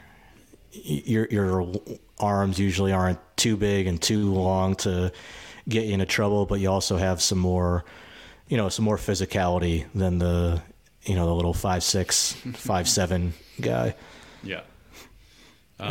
Corbin Carroll has looked pretty electric. I think we're both probably pretty all in on him at this point. I have no concerns about Corbin Carroll in the Absolutely. least. Two players who are interesting are Tristan Casas and Brett Beatty. I think there are a lot of similarities with these two players. I'm curious who you like more, and if you're in on them. Yeah, I'm in on both. Yeah, I really like Tristan Casas, and I think there's, another guy like we were talking about with Zach Veen earlier, where I think there is. He's not the athlete that Zach Veen is, but just somewhere where there's big power in there. And I think there's probably bigger game power to come with him just as he continues to evolve as a hitter. I mean, you see some tape measure type home runs with him, and he doesn't have to sell out to produce that power either. So you see, a pretty reasonable strikeout rate. You see him drawing walks, and I think there's even bigger power to come with him. So yeah, I'm very, very much buying Triston Casas. Yeah, and I think everything you said about Triston Casas, I agree with. It's crazy to me how similar Casas and Beatty are. They're both entering, I believe they're age 23 seasons here. Both have a little bit of time at the big leagues. Corner profiles, left-handed hitters who are probably going to be power-oriented over pure hit. They both have similar exit velocities, similar 90th percentile exit velocities, similar contact rates. I'm glad that we got them closer together on the top 100. I think we have them both right around 30 overall. I think that's a good spot for them. And the fact that Beatty might even be able to play third base makes me almost like him a tick more. I feel like he doesn't get as much attention as Brett Beatty does, or as Triston Casas does, I should say, but I view them as very similar offensive profiles right now. And I would be in on both. About Brooks Lee is another guy with the Twins, off to a pretty hot start so far early in spring training this year. Again, not getting too worked up about him right now. That is where has he been playing in spring training? I don't know. I haven't seen him play in spring training, so I couldn't speak to that. But he does seem. He's somebody where I'm not surprised that he could get off to a good start in spring training. He just seems like a very polished hitter who's just with a very advanced approach too. I think if we didn't know that before the draft, which you should have known that, the way they pushed him in his pro debut should have been telling, and how confident they were in his ability. Spent 4 games in rookie ball, pushed to high A for 25 games, then made a double A appearance for a couple games and hit really at all levels. I just think it's what we knew about Lee pre-draft. He's a very polished, very good pure hitter. I'm curious to see what he's going to settle into defensively, if he's going to improve on the pre-draft profile there, what the power is going to be like, because he's always a guy who just had a ton of doubles. Does that turn into more over the fence run power? I'm in on him. I think you have to feel pretty good about a bat like that. So it's good to know that he's doing well. Certainly not. I haven't come off him, and I'm not going to now. On the arm side at spring training, I mean, Kyle Muller has looked pretty solid so far. Is he a starter, do you think? Is he a reliever? For Oakland, he's a starter. Yeah, he'll get the opportunity.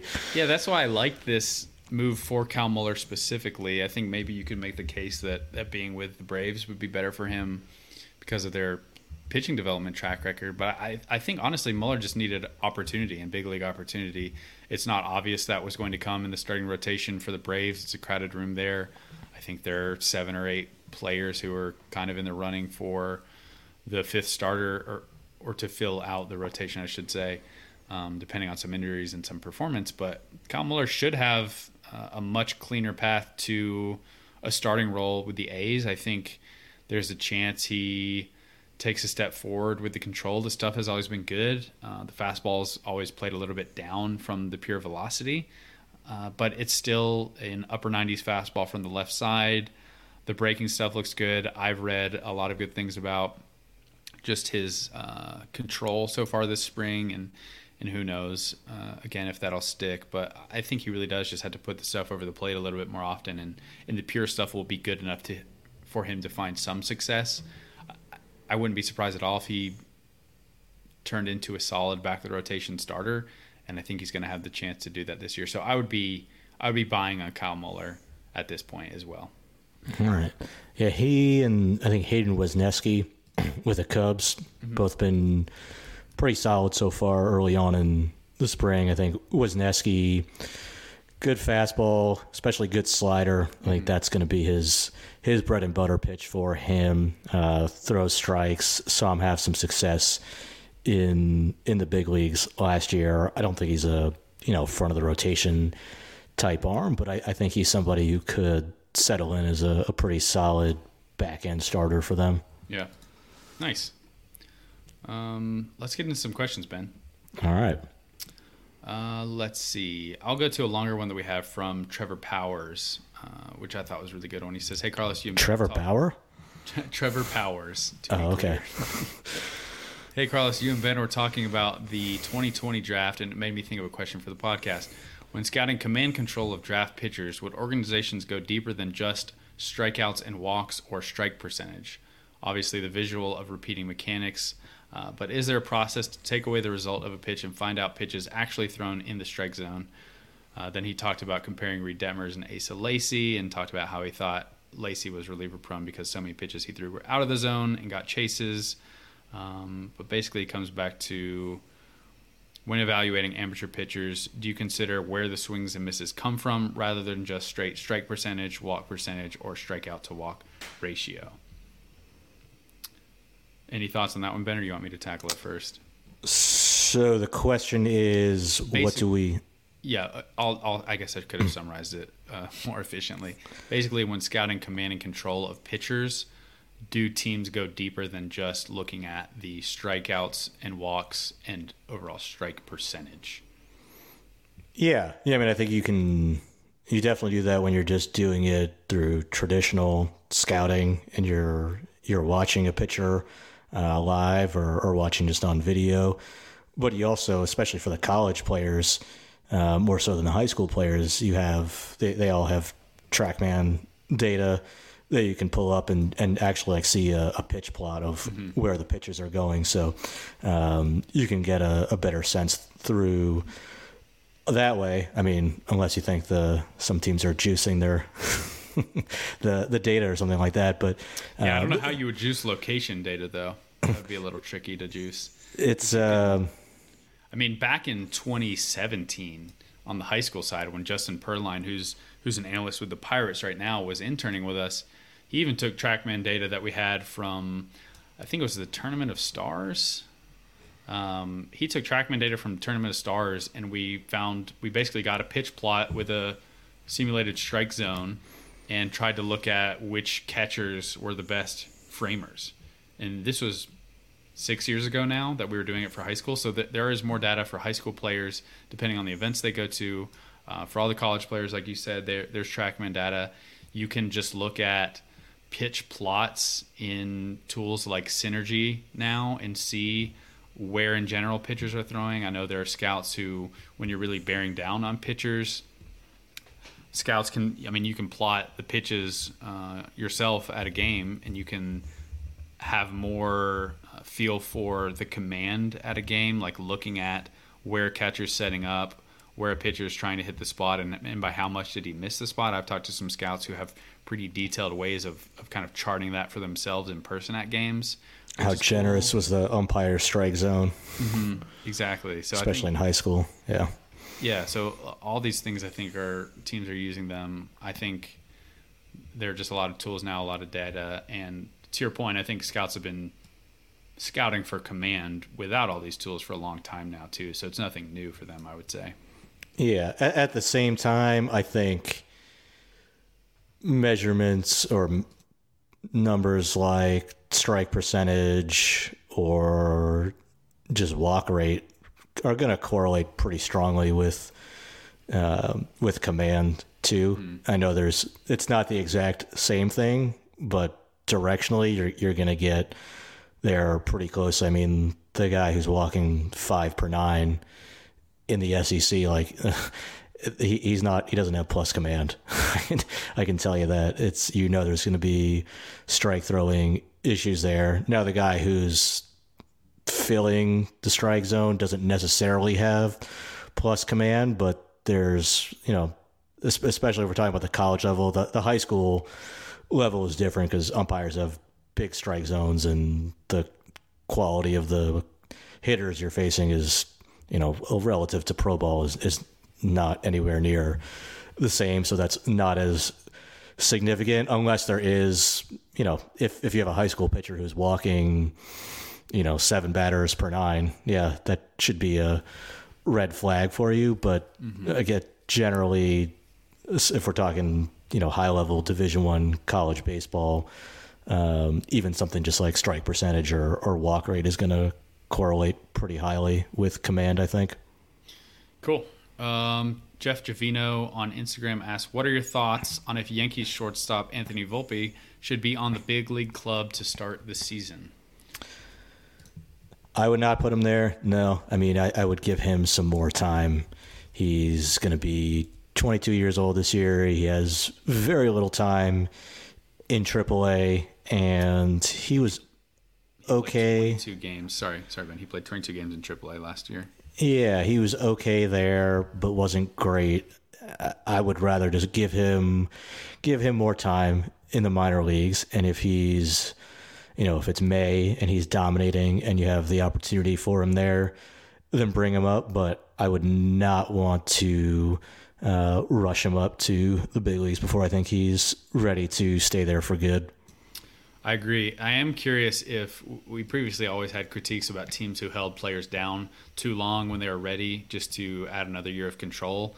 I'm curious if the draft pick compensation rule that they added will have the inverse effect, and if teams will maybe push players quicker than we think, because I would say almost always teams erred on the opposite side previously, but I wonder if that's enough of an incentive for some players to get pushed aggressively, like we would think is aggressively. Yeah, I mean, in his case, I don't think it would be service time manipulation to start him in the minor leagues. Yeah, and I also think that even with the new rules regarding draft picks, like Anthony Volpe would not be in my top 10 Rookie of the Year picks, even if I knew he was going to start the year on the opening day roster. So he's definitely somebody I would keep in AAA just to start the season.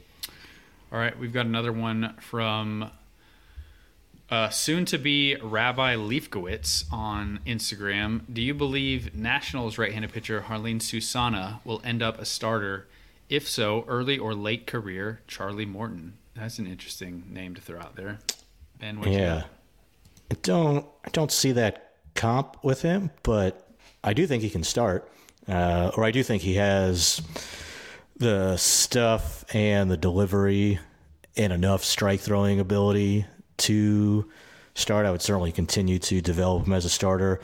He throws, he has electric velocity. He's consistently upper 90s, touching triple digits. I think it's like 102 maybe was his peak, but he does it without much effort either.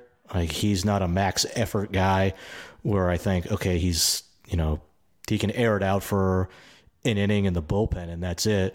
No, I think he has a chance to start, but with any pitcher who has one season experience and 45 innings and is still a teenager, there's still a lot of durability questions that he's going to have to answer. Not that I think there's any excess risk with him beyond just being a teenager who throws 102 miles an hour. But I do think he has a chance to start. It's not like he's just some hard-throwing dude who's going to definitely end up in the bullpen. Yeah. I actually wish he didn't throw that hard.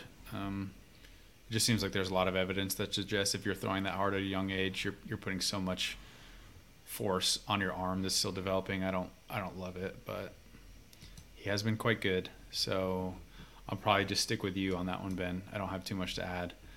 And I think that's all we had for questions today. But if you do have questions in the future and you want us to answer them, send them to futureprojection@baseballamerica.com.